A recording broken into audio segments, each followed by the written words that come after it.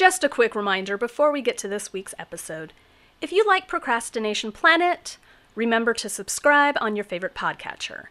If you use Apple or Stitcher, please leave us a 5-star rating and a review so we can climb the charts and get discovered like Lana Turner at Schwab's Drugstore. For those of you who've rated and reviewed, thank you, and thank you. And now, on with the episode.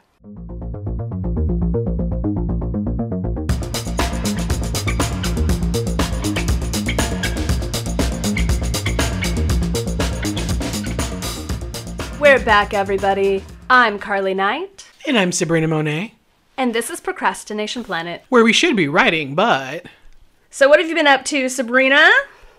The summer allergies. I can't believe we're 6 months into the year. It's flying by way too quickly. Yes. I'm going to say to hell with segues and just say I've fallen down a bunch of musical rabbit holes as I've been editing our soundtracks episode. As of this episode... That soundtrack episode may or may not be uploaded, because we don't really go in a particular order when we edit and upload. Yes. That's why we don't get too terribly topical. My whole thing is if the take we do that day is fire, I want to edit that episode and upload it pretty soon. Yes. So anyway, during our soundtrack episode, I realized that there were a lot of omissions. One of the most glaring omissions in the world, because I was talking about New Wave and stuff in the episode, and I completely left out Alison Moyet of Yazoo, or Yaz. Okay, so the episode was jogging my memory. So I'm like, oh wait, Alison Moyet, that one song I liked. Okay, oh fuck, why did I forget her on the episode? I gotta do some serious housekeeping, because housekeeping. So anyway, the rabbit hole. She has a couple of albums that she released, one in 2017 and one in, I think it was 2013, but she went back to her electronica roots, and it's kind of this Bowie-esque. Ooh. Yeah, this kind of Bowie-esque sound that she's going for. I mean, she's got the most flawless voice as far as pop music ever. So now with her latest albums, she didn't go the route of, oh, I'm old, I have to hang it up, and I have to do calm and sedated music, blah, blah, blah. She seems to be embracing this elder stateswoman status as an electronica musician. I thought, holy shit, she's badass. She's still badass to this day. And she still lays it down. This will segue into our topic, badass bitches. Yes. So I wanted to talk a little bit about badass bitches of literature, or fiction and film, Awesome. if you went the fiction and film route, Sabrina. Yes. I'll be literature, you'll be film. Awesome. There we go. Both worlds. Cool. So we didn't do a body swap this episode. No, we did not. We talked about characters we hate, we talked about fuckboys. Now we're going to talk about badass bitches. Yes. We might do an episode of Don't Marry This Bitch. Nah, we're not going to do that. We're going to stick to strictly male bashing. Yes. So... sorry about it. Not really. Do you want me to throw one out the gate, or? Throw one out the gate, Sabrina. Okay, so badass bitches in fiction. And actually, it goes in fiction as well as in television. Michonne from The Walking Dead.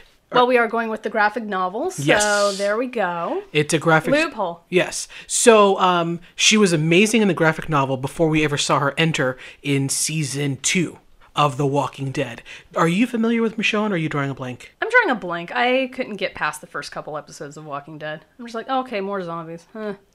So with Michonne, you have this character who is by herself, and to survive on her own, she chained 2 zombies onto these, onto these chains, attached to her backpack, and walked around with a machete. Ooh. So... that is badass. She was a loner out there in the woods by herself for a couple of years before she ran into the rest of the group. And then it's like, you know how feral people are? If they're out there on their own, they don't actually want to come and be part of a community. Mm-hmm. And then it's like 3 years of her slowly letting them in and becoming part of the Walking Dead family. So if the apocalypse ever happens, I want Michonne with her machete by my side. I want a machete. Yes. But like, I just want a machete. With a machete, are you talking about like the flathead?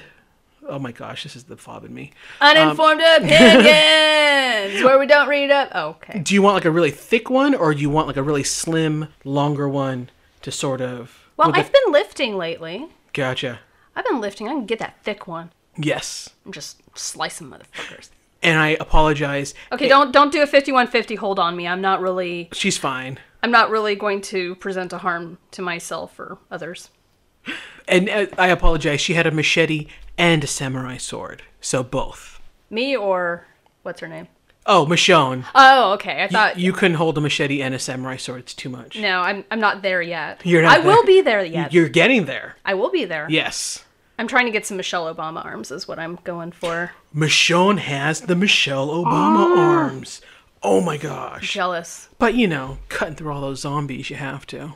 That's a good workout. Right? Killing zombies. Yeah. Well, you should do one of those zombie runs.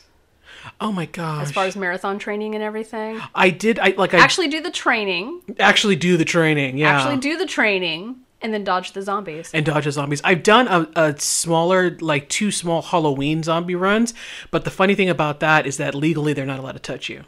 So if you stop and go, oh my gosh, they can't actually come near you, so. Well, that's no fun. That's no fun.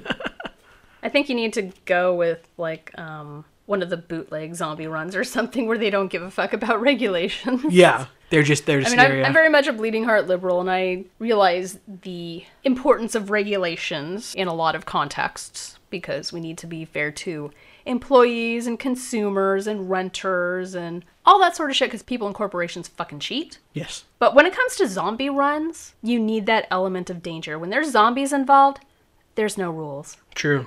So that's where I stand on this really hot and controversial topic. And I'm behind you there. Who do you have? I've decided to stick with the classics. That way I don't have to worry about spoilers. Gotcha. Because if you're going to get butthurt that I spoiled something written 100 years ago or 50 years ago, fuck you. I'm going to talk about Scarlett O'Hara. Oh. She is a badass bitch. She's one of the baddest bitches in literature. Now, don't get me wrong, Gone with the Wind is problematic as shit. Yes. The humanity of the black characters wasn't fully expressed, although Scarlett O'Hara was a lot kinder to the black characters than she was to a lot of white characters. She didn't treat any of them like shit, as far as the movie goes anyway. But the problematic elements of Gone with the Wind are a whole nother topic. I acknowledge the problematicness. Is that a word? I don't know. Anyway, it is now. It is now. But we're going to be talking about Scarlett O'Hara. She was clearly somebody who did not live up to the rules of what a good Southern belle was supposed to be. A good Southern belle was supposed to be just this mindless, empty vessel whose purpose was to have a bunch of rich man's kids in order to create more heirs for the plantation fortune. And she was smart, she was feisty, she was very rebellious, and she bucked against tradition. She did a lot of shit that was ruthless as fuck. Yes. She had 1,000 different marriages, and a lot of them were just for the sake of convenience. I know that's not the most feminist thing to get married just for convenience or because you have to get your identity outside of yourself and whatever. But given that we're talking about the antebellum South, there weren't a lot of options available to women. I think you probably had it the easiest if you were a wealthy widow. Because you had your financial independence, but you didn't have to be beholden to another man. But anyway, I digress. So the thing about Scarlett, she didn't have a lot of options as a woman in the antebellum South, but she was able to use what resources she had at her disposal in order to accomplish whatever goals she had. Like with her first marriage, she married out of spite. Because Ashley decided he was going to marry Melanie. Perfect little Mary Sue Melanie. The perfect magnolia ideal of what a Southern woman is supposed to be. Just all martyring herself and shit. Fuck Melanie. Anyway, Scarlett got in her feelings about that. She's like, you know what? I'm going to go marry... I forgot the dude's name, but he was stupid and he went off to war anyway, so it wasn't like she had to fuck him or anything. So he dies in the war. And she's in her mourning gown. She's wearing all black. And back then, you were supposed to be in mourning for at least a full year. And then you can move into half mourning. And you're supposed to be off the market and kind of shuttered away. And if you're a widow, you basically had to put on this performance of how much you were so truly devoted to this guy. And you had to do it for like a year, year and a half. I think a year is good enough. If you are truly grieving someone's loss, you take whatever time you need, of course. But for society to say, this is the time you need, that's kind of shitty. Maybe you're ready to move on a little bit sooner because, hey, you feel like there's something missing in your life and you want to feel love again. You want to feel love from somebody else again. But anyway, Scarlett showed up at one of these fundraising events, and she was wearing her black morning gown. But you know what? I think she also realized something else. Black is also for cocktail hour. Because she's like, fuck this mourning. I'm not going to be in mourning. I'm going to dance. And so she's dancing with all these guys at the ball in her morning gown. So she's like, fuck propriety. And of course, we cannot forget how resourceful and gritty and determined she was. When she had to go raising some money, she had to get some money out of Rhett Butler for, I think it was for the plantation. I haven't seen the movie in 1,000 years. It was like a 3-hour-long movie. But anyway. I've never seen it. Oh my god, we have to have a watching, and maybe we could discuss it or something. That would be fun, a live watching. Yes. But anyway, there's that infamous scene, because she had to have a proper gown, right? Because you can't go fundraising when wearing your poverty threads. It doesn't work. The curtains, right? Yes, the curtains. She's like, okay, these curtains are a nice velvet. This is a fine fabric. Mammy, can you make me a dress out of these curtains? There's a lot of yardage here. These curtains are big enough to accommodate my crinolines. So she had that dress made out of curtains, and then she's digging that, was it a carrot? Was it like some shriveled up old carrot out of the ground? And just eats it with the dirt still on it. And she's like, as God is my witness, I'll never go hungry again. So she's gonna do anything it takes to survive. Yes. And I think that's what makes her badass. She wasn't going and doing like her karate kicks and everything and using like brawn and whatever. She wasn't doing the action girl thing, because you can be badass without being an action girl. But the thing that makes her badass was her grit and determination. And okay, she did use a little bit of brawn when that Yankee soldier had broken into their house, and he was probably going to do some horrible shit. And so she just shot him point blank with the pistol. Nice. So she will shoot you if she's got to. Oh my god. This reminds me, I'm scribbling out checkpoints I've covered. Like a true professional, you can hear my pen scribbling. Well, anyway, there's this family story in my family, right? Uh-huh. I supposedly had a Cherokee ancestor, full-blooded Cherokee, but she was married to an Irishman. They were somewhere in the South, and apparently some Yankee soldiers, like 2 of them, broke into the kitchen after she had just finished canning, putting all the canning away, and cleaning the kitchen, and they fucked up her kitchen, and she stabbed them both with the kitchen knife and buried them in her backyard. Nice. Although I told that story to someone recently, and a couple of people recently, and they're like, these are 2 separate people and 2 separate incidents. They're like, that reminds me of Gone with the Wind. And so I'm kind of wondering if it's one of those things that got embellished over the years, because like family stories can get embellished. Gotcha. And plus there's the whole thing where a lot of Southern people, like Southern white people, claim to be part Cherokee. And I think it's kind of a way of trying to be like, I can be an oppressive racist dickhead. I'm part of the most oppressed minority there is. So I'm not even sure if this Cherokee ancestor is actually Cherokee or if this was kind of some family lore that got embellished. Interesting either way, though.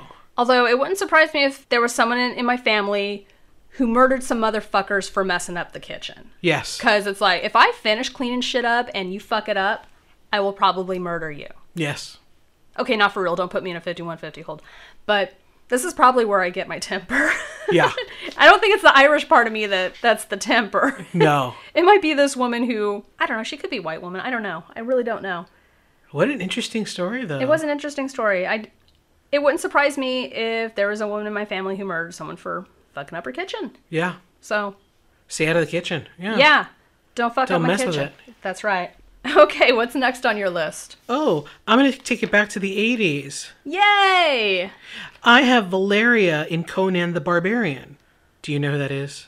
I know Conan the Barbarian. I wasn't allowed to watch a lot of that, though. My parents took me to go see it on the big screen. They were like, this is such a family fun movie. We sat there, swords, blood. What I liked about Valeria, I was little when I saw that story, and I could recite it even when I was a kid, and I think it's when I became obsessed with blood magic. So, Okay, what's blood magic? Blood magic is when you really, really, really want something, and you're going to use a spell, but you use your own blood in the spell. And if you get into blood magic, the penance for that, it's going to come back to you, but you never know when, and it's going to be at a very great cost. Does this blood magic actually work when you do it, though? Yes. Because I want to know if it's worth the consequences. Yes. Okay. There's probably something that they write it as in literary fiction because Harry Potter's mother was another blood magic. Oh. No one is stronger than Voldemort, and when he tried to take Harry Potter, he failed. Why? Because she used blood magic. Ooh. And it's one of those things where he never thought anyone would ever go that route because blood magic, it takes you. But back to Valeria. And I actually like that name, and I wonder if George R.R. Martin got his whole Valerian steel from the Valeria character out of Conan. I'm gonna have to look that up. That's something. But So I know there's valerian root that helps to stimulate sleep oh, wow. or relaxation so that you can fall asleep. So with Valeria, she is Conan's partner. They're kind of like buddies, but it's not romantic quite yet, or it is. And then he dies. He dies, and she doesn't know what to do.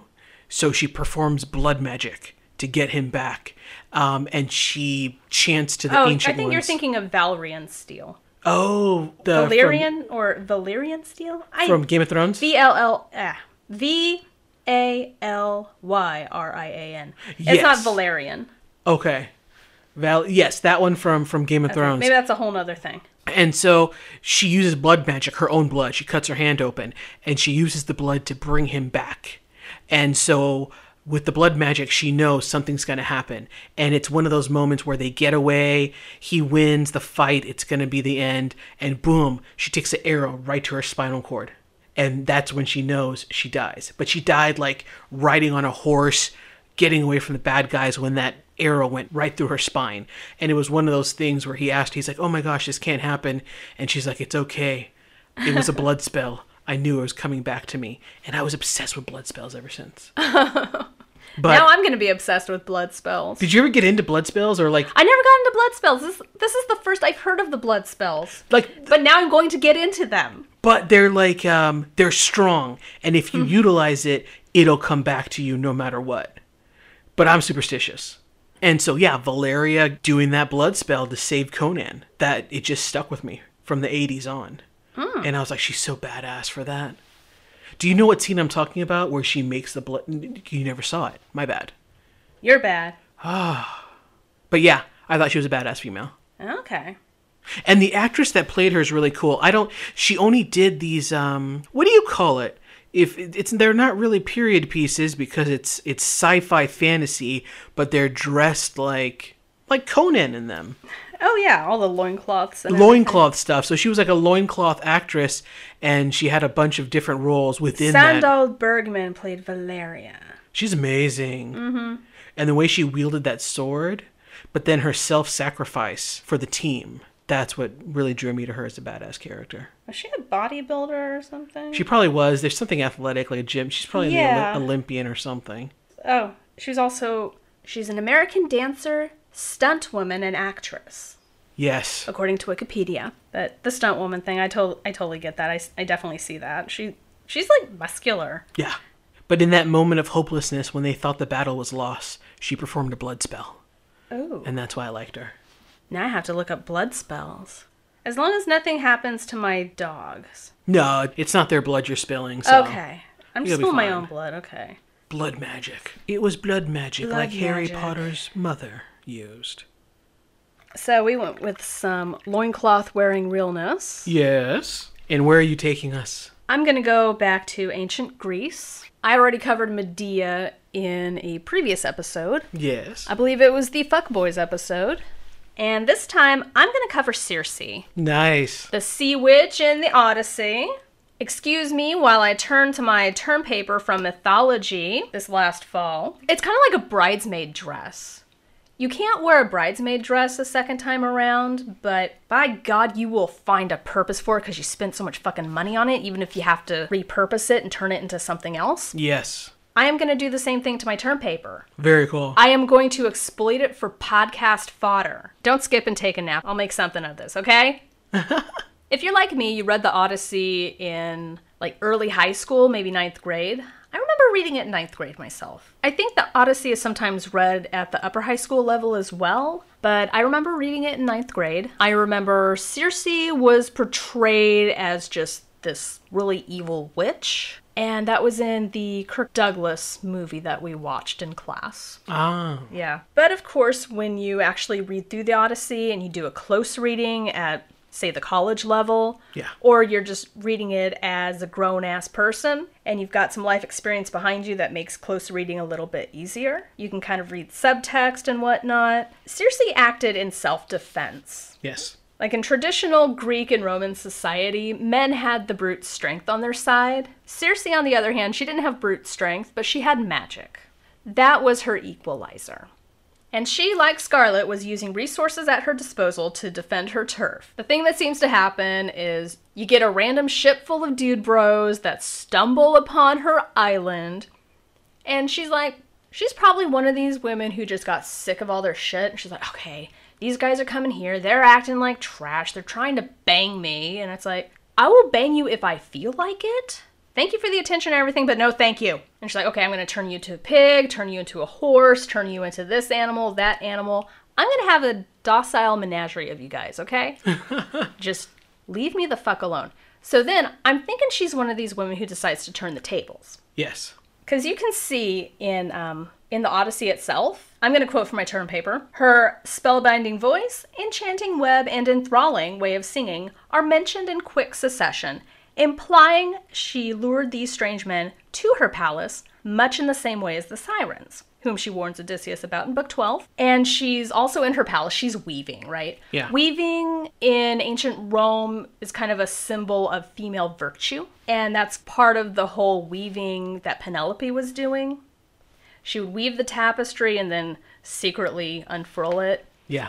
So, in a sense, she was weaving that tapestry as a means of trying to keep herself pure and virtuous for that husband she is waiting for to come home after 20 fucking years. I don't know, after 20 years, I'd be like, I'm gonna pick the cutest one of the bunch, okay? If none of you are cute, bring some friends, bring the cute friends.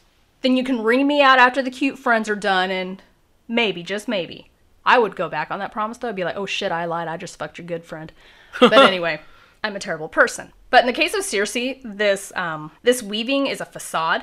Yeah. She wants to lure her victims in there. So it's like she's gonna fuck with these guys before they can fuck with her. Because there's a pattern of behavior that she's had to put up with. You can tell. She wants her victims to see her as this harmless hostess, and she lures them in, and it's like, let me invite you in here. You're gonna occupy my space. You wanna occupy my space that badly? Fine. Fine. You can drink from my bowls, like an animal.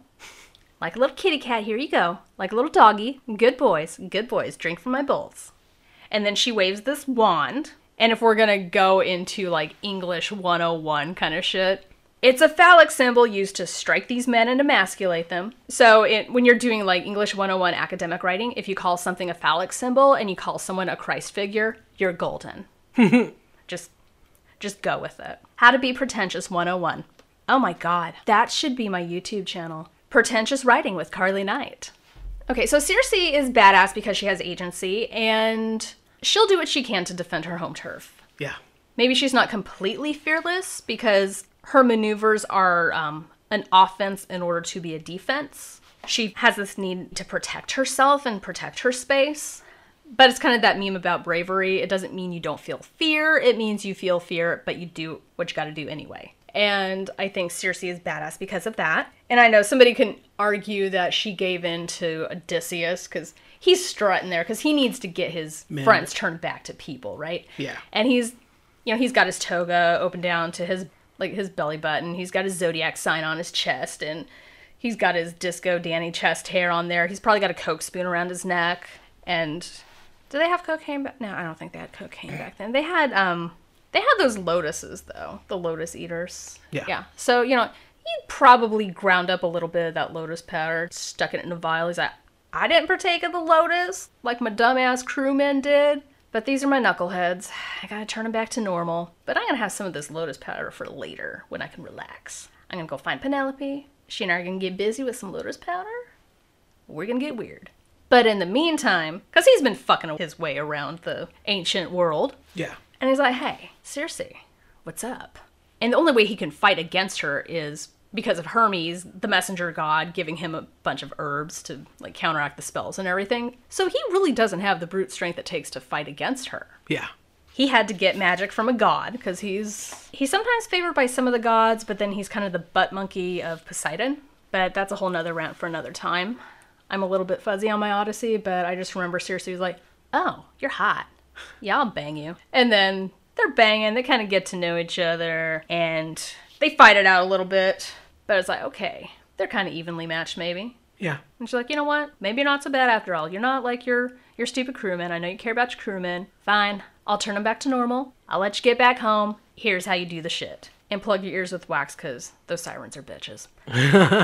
So that is my dissertation on Circe. I'm going to go ahead and close my laptop. And I got to reuse my term paper. Yes, you did. Like that bridesmaid dress. Like that bridesmaid dress. What's next on your list? Okay, so I loved what you did with Circe, and I probably pronounced that wrong.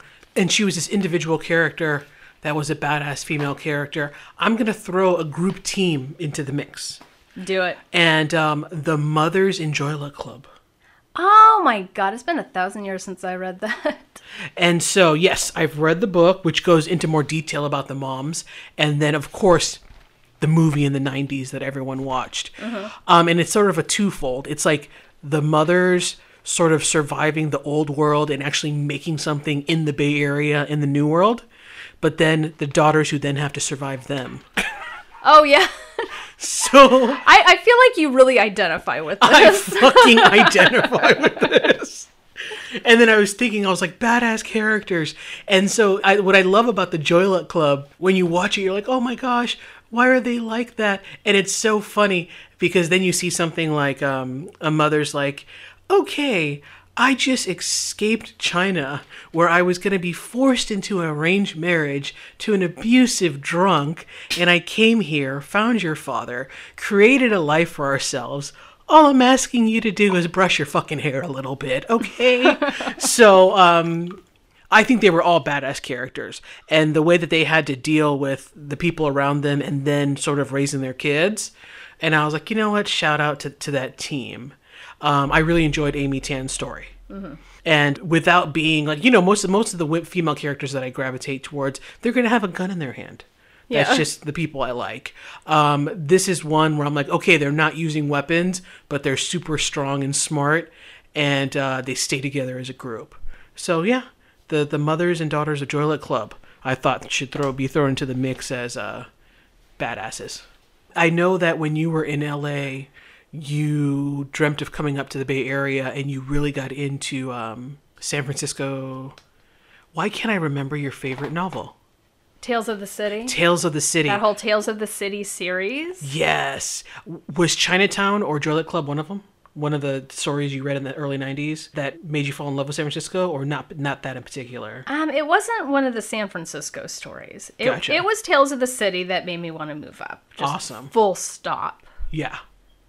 Very cool. It's so funny. I hear a lot of your stories. I'm like, yeah, I'm not surprised you picked that particular I gravitated selection. Towards that one. Yeah, I've noticed that like a lot of children of immigrants kind of have not the same, but a lot of similarities to their stories. A lot of similarities, yeah.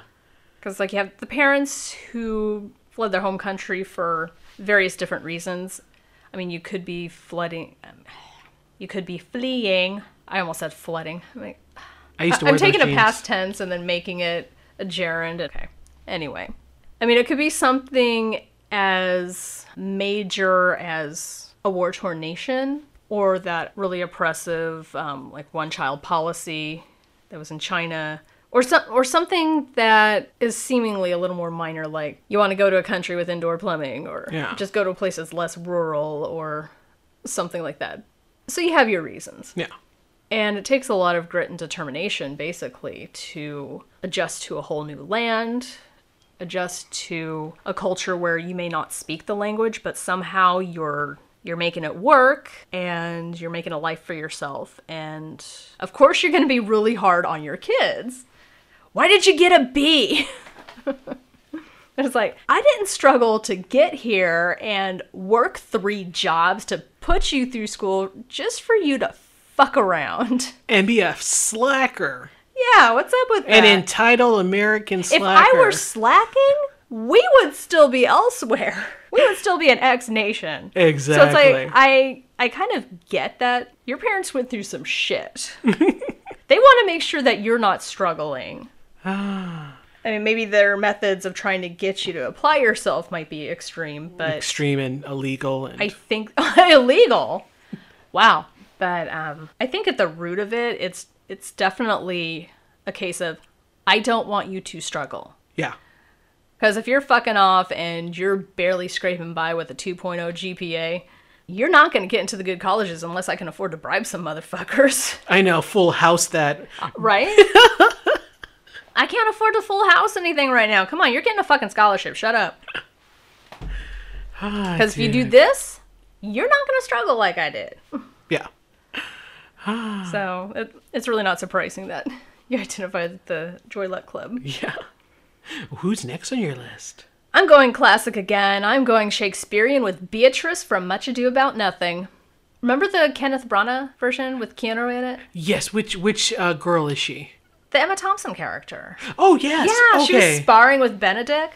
Yes. I mean, Hero and Claudio were supposed to be the young couple in love, but Claudio was slut-shaming Hero, and fuck Claudio. Yeah. One of the fuckboys in our fuckboy episode.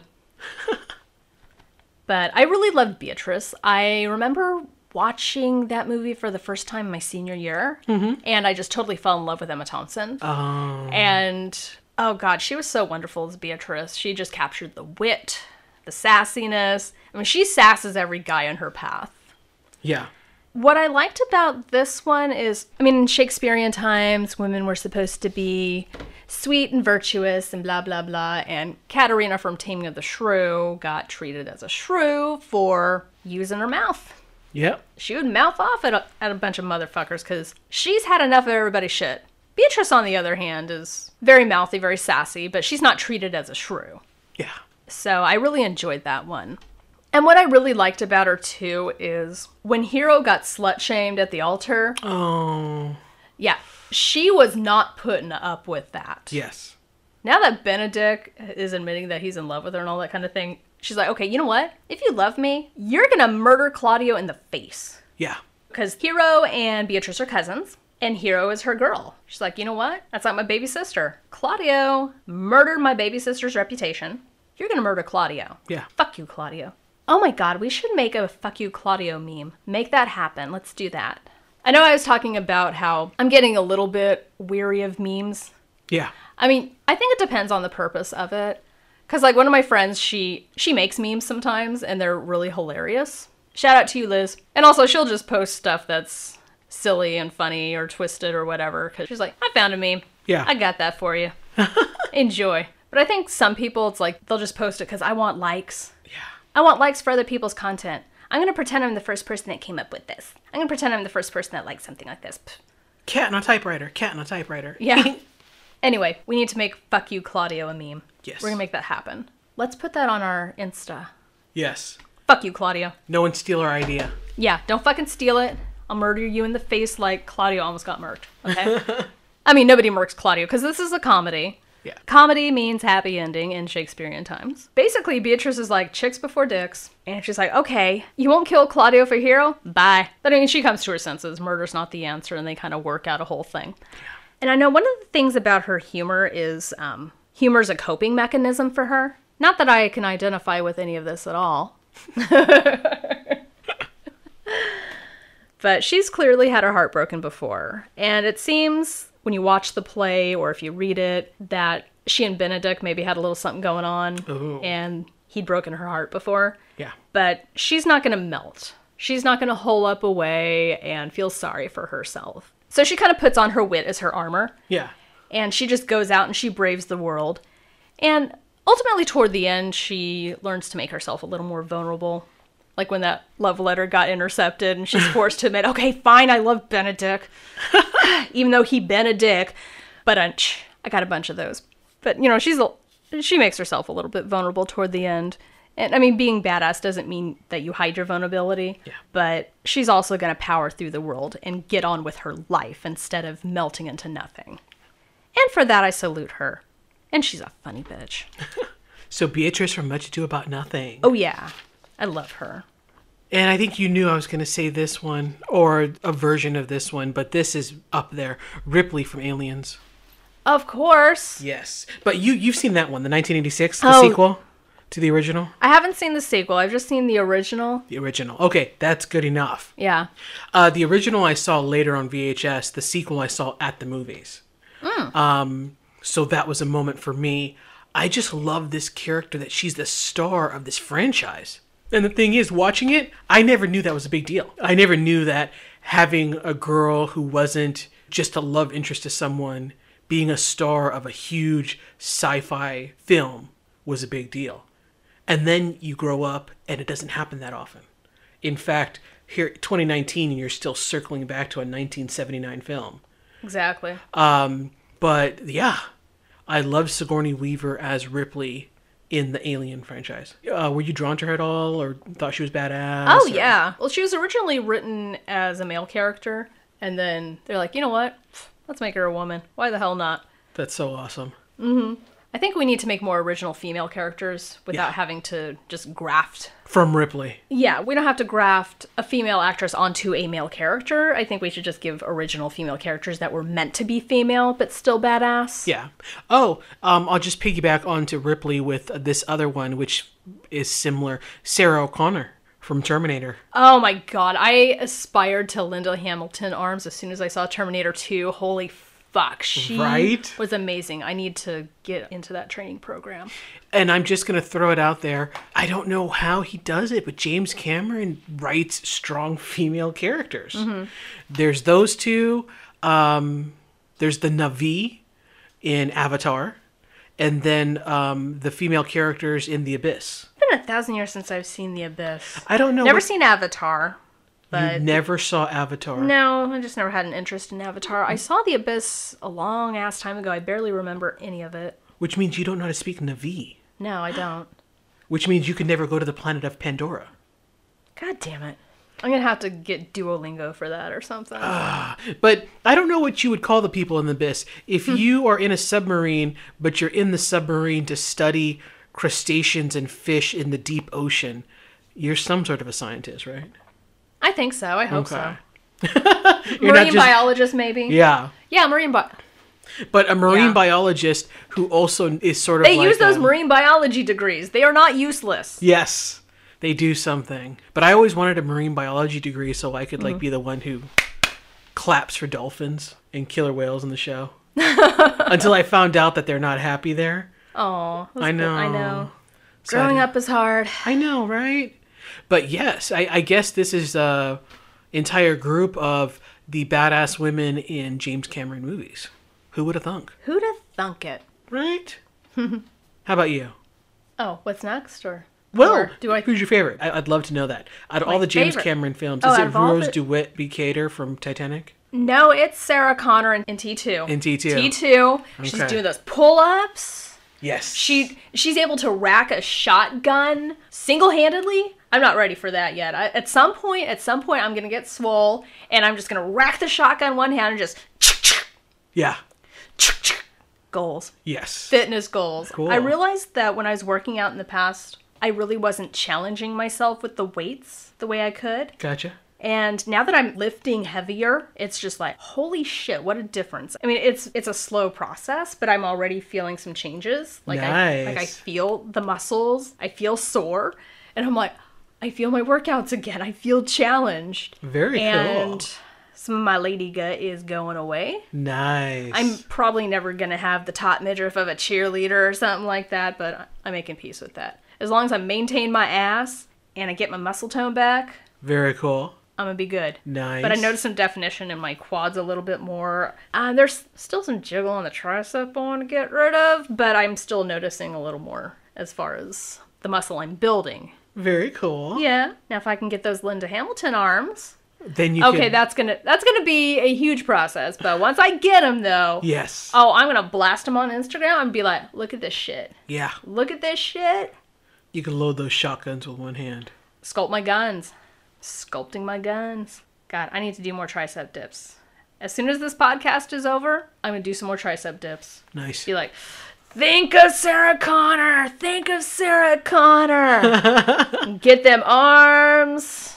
do one of them big nasty workouts. Oh my god, we haven't shouted Big Nasty out in a while. I feel like we're not Procrastination Planet if we don't shout out Big Nasty. We have to shout out Big Nasty. He actually posted today, and we were the first one to like his new video. We were. Yes, because sadly an alert came up, and I clicked on it wondering what it was, and it was him enjoying a hookah in a hot tub. And I was like, you do you, Big Nasty. Go for it, Florian. Enjoy life. I guess we need to go to LA so we can smoke a hookah in a hot tub with him. Could you Are we do invited? That? Are we invited? I hope so. And then I watched it. I was like, you have to be fit, because I could feel like, I think I'd pass out if I tried that. Mm-hmm. Hot water plus vaping. Yeah, that's a bit much. In the sun, right? Yeah, okay. I'd have to do a hot tub in the shade if I do that. Yeah. But that Domino's certificate, he's totally trolling us. He's trolling us. So convinced. Someone said, Let us toil in the delusion if this is not the case. Don't disabuse us of this notion that he's sending us secret messages. But I think someone was listening to our podcast, and next thing you know, this guy throws out a couple of Instagram photos every so often, surrounded by food. I'm like, who are you reaching out to, Florian? And it's sure not those cheerleaders. They don't know what that brisket is. They don't eat. And they're just gonna throw it up anyway. Exactly. Okay, that was problematic, but I don't give a fuck. That was okay. But what she means is they don't know how to enjoy good pizza, and we noticed that you took the time to pose with a genuine handmade pizza and all the ingredients combo style. Love it. Okay, so we're not slacking in our big nasty duties. No, we're not. We support Mr. Florian. Damn right. Hi, Big Nasty. You'll always be Big Nasty to me. I just like saying that. I know, you just like saying that. I do, a little too much. Have you heard him say his name? He talks? He talks. Okay, because when I objectify guys, I'm just like, you don't talk. You're just shh, just be pretty. Just shh, shh. He sounds like, my name is Big Nasty. Okay, I'm going to have to watch. Yeah, it's a gravelly voice. In that case.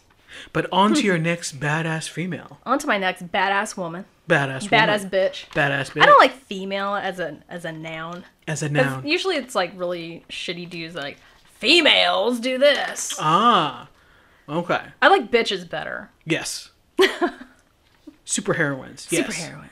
I'm going to go with another classic of Moll Flanders. Oh. Yeah. I want to hear you dissect this one. This is going to be interesting. So basically, Moll Flanders is, I think she's one of the first female characters who was kind of unapologetic for being a bad girl. Yeah. A quote-unquote bad girl. She's conceited as shit, but she's trying to be all low-key about it. Being like, I'm not being conceited about how beautiful I am. Everyone around the house just happens to be talking about how beautiful I am and how I'm more beautiful than all these other little rich bitches in the house. No tea, no shade, but these are just facts.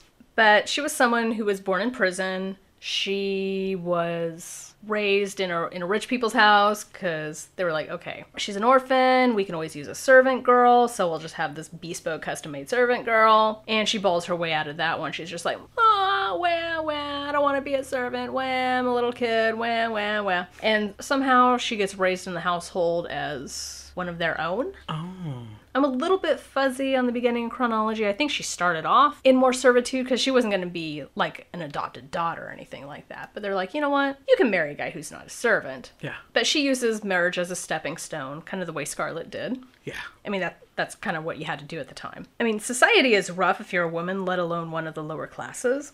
So the fact that she was able to rise above her station is extremely remarkable. I mean, she did what she had to do to keep herself fed. She'd do petty theft. Was Moll Cut Purse one of her nicknames, or was that from Beggar's Opera? I'm getting all of my Restoration era lit all confused. But there's kind of this redemption toward the end. I think that was tacked on, though. Yeah. I think it's kind of like those exploitation movies of the 40s and the 50s, where you have your characters acting in all kinds of inappropriate ways, and you're kind of reveling in it, but then you tack a moral at the end of it, be like, don't do these cool things, and then boom. It's fit for the audiences, and the censors won't keep it from being shown in the theaters, because we show the consequences of these actions. So I think that was the reason the whole so-called redemption arc was there, because I don't think she was truly repentant of her actions. It was just like, did what I had to do. And I don't think she's someone who has regrets. Yeah. And she got a bit of a happy ending, right? Honestly, I don't remember. Like her and the husband like lived somewhat happily ever after? Oh yeah, I think she and her husband moved to America, then they moved back to England. I think she was shipped out to the colonies for her crimes, but then they were able to move back to England. I think after enough time had passed. But yeah, she did pretty well for herself. She didn't have to hang for her crimes or something like that. She wasn't punished to that extent. Very cool. I have to applaud Daniel Defoe being a male author who allowed a female character to be unrepentantly bad. Nice. So that's your badass character. That's my badass Moll Flanders. Moll Flanders. My last one, and I have to put this out here because I can't have a badass list without throwing her in here. Olivia Pope in Scandal. I keep hearing all about her. There's so much TV to watch. It's like I never get a chance to watch everything. So she's problematic in a lot of ways, but she wears that white hat and she tries to do her best. Of course, I got into the show because she was banging the president. And, and so I was like, is it going to work? Is it not? And then when you're getting into all that drama, you realize that she's her own person doing as much good as she possibly can. But yeah, I came back for that president romance. But I don't think you could mention badass female characters without mentioning Olivia Pope in that white pantsuit. To be able to pull off a white pantsuit, right? Mm-hmm. And the white hat. So she is I'm going to end my list with her as a strong badass bitch character. Oh, right. Who just doesn't take any prisoners, doesn't care what the CIA or the FBI have against her, will continue to sleep with the married president. But nothing in reality. This is that hottie from Scandal. What's his name? You know him. The bad guy from Ghost. Oh, God. Bad guy from Ghost. Fucking shit. He's a Goldwyn. Tony Goldwyn, who plays President Fitzgerald Grant. Yes. And it's like when she's not with him, she's dating even hotter, scarier guys. So I loved that show. And I loved Olivia Pope. And I can't believe you haven't seen Scandal. I know. I am so behind on that. You know, I think I know if I start binge watching, you're not gonna stop. Yeah, and there's so much to catch up onto. It's just really overwhelming. Yeah. It just gives me anxiety when I have to do a lot of catching up. I think you would. It makes me not start a lot of shows that are all hyped up. I'm like, no, that's too much catching up to do. I can't do it. Too much catching up. Too much work. You would enjoy her crusades and the work that she does, but I think you would be put off by the back and forth romance that stretches over 8 years of will they, won't they, will they, won't they. Yeah. Okay. So I ended mine with Olivia Pope. Who are you doing? I'm gonna, I have two more. Go for it. I want to hear this. Okay, I'm gonna go a little more contemporary. Nice. I'm gonna go with Matilda Wormwood from Roald Dahl's Matilda. Oh, wow. Yeah. So what is it about Matilda? Just that she's an awesome genius? Yeah, she was very much an awesome genius, and she also persevered in the face of a very unsupportive family environment. Yes. Her parents would just rather watch TV. They didn't encourage her reading. They kind of made fun of her for reading, and they just wanted to be ignorant and shitty. And she's like, no, I like reading. I like thinking. I like having a brain in my head. And she used her powers for good, and she turned out to have like some kind of telekinesis. Basically, Carrie without the prayer closet. I mean, I'm glad she realized she had these powers as a little kid instead of after getting the period, because then she'd be thrown into the prayer closet, and then there's the breast, and then there's the blood, and there's the boys that can just smell it on you, Carrie. Oh, gosh. And then she get pig blood thrown on her and burn the town. Okay. So Matilda is not Carrie. No. Matilda is not Carrie White. Matilda is pretty well adjusted in spite of her fucked up upbringing. Yes. So we get introduced to Mrs. Trunchbull, who's the headmaster at the school, and she's just this really horrible bully, and she'd do this really over-the-top kind of shit to the kids, and that way it's so over-the-top that if you tell your parents what happened, the parents are like, that's not even believable. So she kind of gets really audacious with her punishments, because she knows she can get away with that shit. But Matilda finally, gets back at her. Yeah. And kind of does little pranks to her. And then it turns out that Mrs. Trunchbull is the favorite teacher, Miss Honey's auntie. And she cheated Miss Honey out of her inheritance. And it's kind of implied that she killed Magnus, her brother. Matilda uses her powers to scrawl this message to scare the fuck out of Mrs. Trunchbull. Agnes, I am Magnus. Quit fucking around. Better give Miss Honey her inheritance. You know, so Miss Honey ends up getting her inheritance. She gets paid. She ends up adopting Matilda so she can have an intellectually stimulating environment. I assume that she would not throw Matilda into a prayer closet. Yeah. With the Saint Sebastian covered in the arrows. Goodness. She's not going to get pelted with tampons going, plug it up, plug it up, plug it up. Stephen King has traumatized so many. I know! Holy shit. I was going to get with the Brit Lit again, and then I decided, you know what, for my last one, I'm going to go with Lucky Santangelo. My improv. Oh, she's from the Lucky Santangelo series of Jackie Collins novels. Oh. I've sung Jackie Collins's praises before. And I know a lot of people like to cite literary influences as far as what made you want to be a writer. Gotcha. And I can cite literary influences as far as being bitten by the short story bug. Yeah. And what has inspired my short story writing as of late. But what really got me started as far as wanting to be a writer, Jackie motherfucking Collins. Nice. So. Chances. I know. Lucky and Chances. Chances was the first novel that Lucky Santangelo appeared in. And she's pretty much like this wild child of former mobster Gino Santangelo.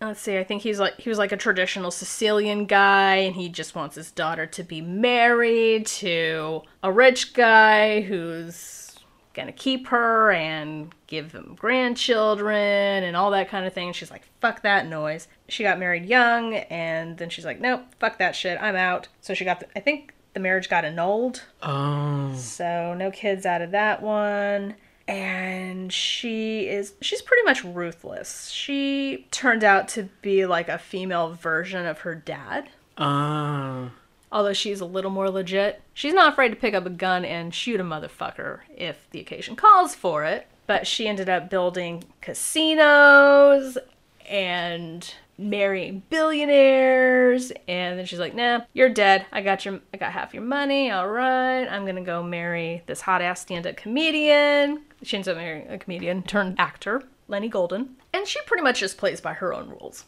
Yeah. Like when she was younger, she would butt heads with Gino, but then as they got older, she became an adult. They kind of came to an understanding, and he realizes that, hey, my daughter's a badass. I gotta encourage this shit. Right. She's very loyal to her friends, her family. She will do anything for anyone she loves. She's very fierce. They actually made a miniseries of it. Did you watch it? Nicolette Sheridan was playing Lucky Santangelo, and I have a problem with that. Lucky Santangelo was supposed to be of Italian descent. Dark-haired, wild hair. I don't know if her hair ever got combed throughout the whole series. I don't know. But her hair is always described as this wild tangle of black curls. Yeah. And then you have this Germanic-looking Nicolette Sheridan playing an Italian broad. So, I don't know. That's a lot of suspension of disbelief I would have to do, but I think I would have to watch it here and now for the sake of camp.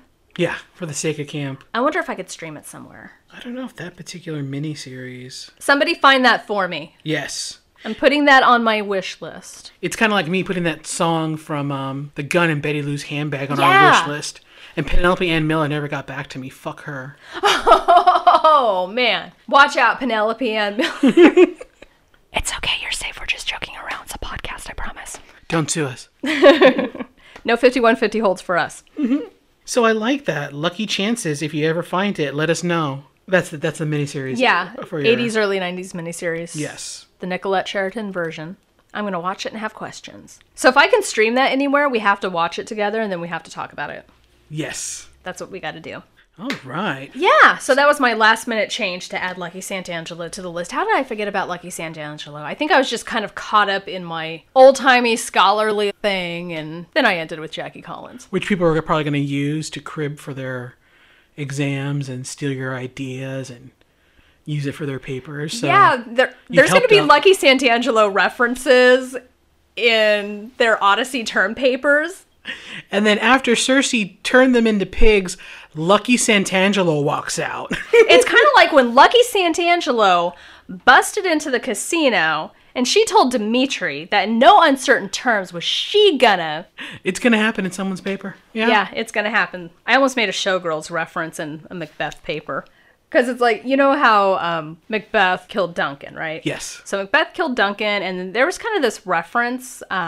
I forgot if it was something Banquo said or something that he was saying, but the way he got his powers is probably going to be the way that he, falls from grace. How did you tie that to Showgirls? Because it reminded me in Showgirls that there's always going to be someone waiting at the top of the steps to push you down. Crystal Connors. It wasn't Gina Gershon Gore. I loved her so much. Showgirls is the best fucking movie ever. Oh, goodness. We got to talk about Showgirls in an episode as well. I don't give a fuck. Yes. Because then I can get into my Gina Gershon obsession from the 90s. Oh, yeah. I'm still obsessed with Gina Gershon. I don't care. Right? That's our episode. All right. So we started literary, then we ended up with Jackie Collins and Showgirls. Yes. On that note, I'm Carly Knight. And I'm Sabrina Monet. And this has been Procrastination Planet. Thank you. Good night. Good night. Procrastination Planet has been written and produced by me, Carly Knight, and my partner in crime, Sabrina Monet. Our logo was designed by C. Trojan of C. Trojan Art. For more of his work, go to ctrojanart.com. Our theme music is Laser Unicorns by Christian Penn, courtesy of Gemendo Licensing. Visit us at procrastinationplanet.com. Follow us on Twitter at procrastplanet. Follow us on Instagram at Procrastination Planet Podcast. If you like us, tell your friends and spread the word. If you hate us, lie and tell your friends how much you like us anyway. We could use the publicity.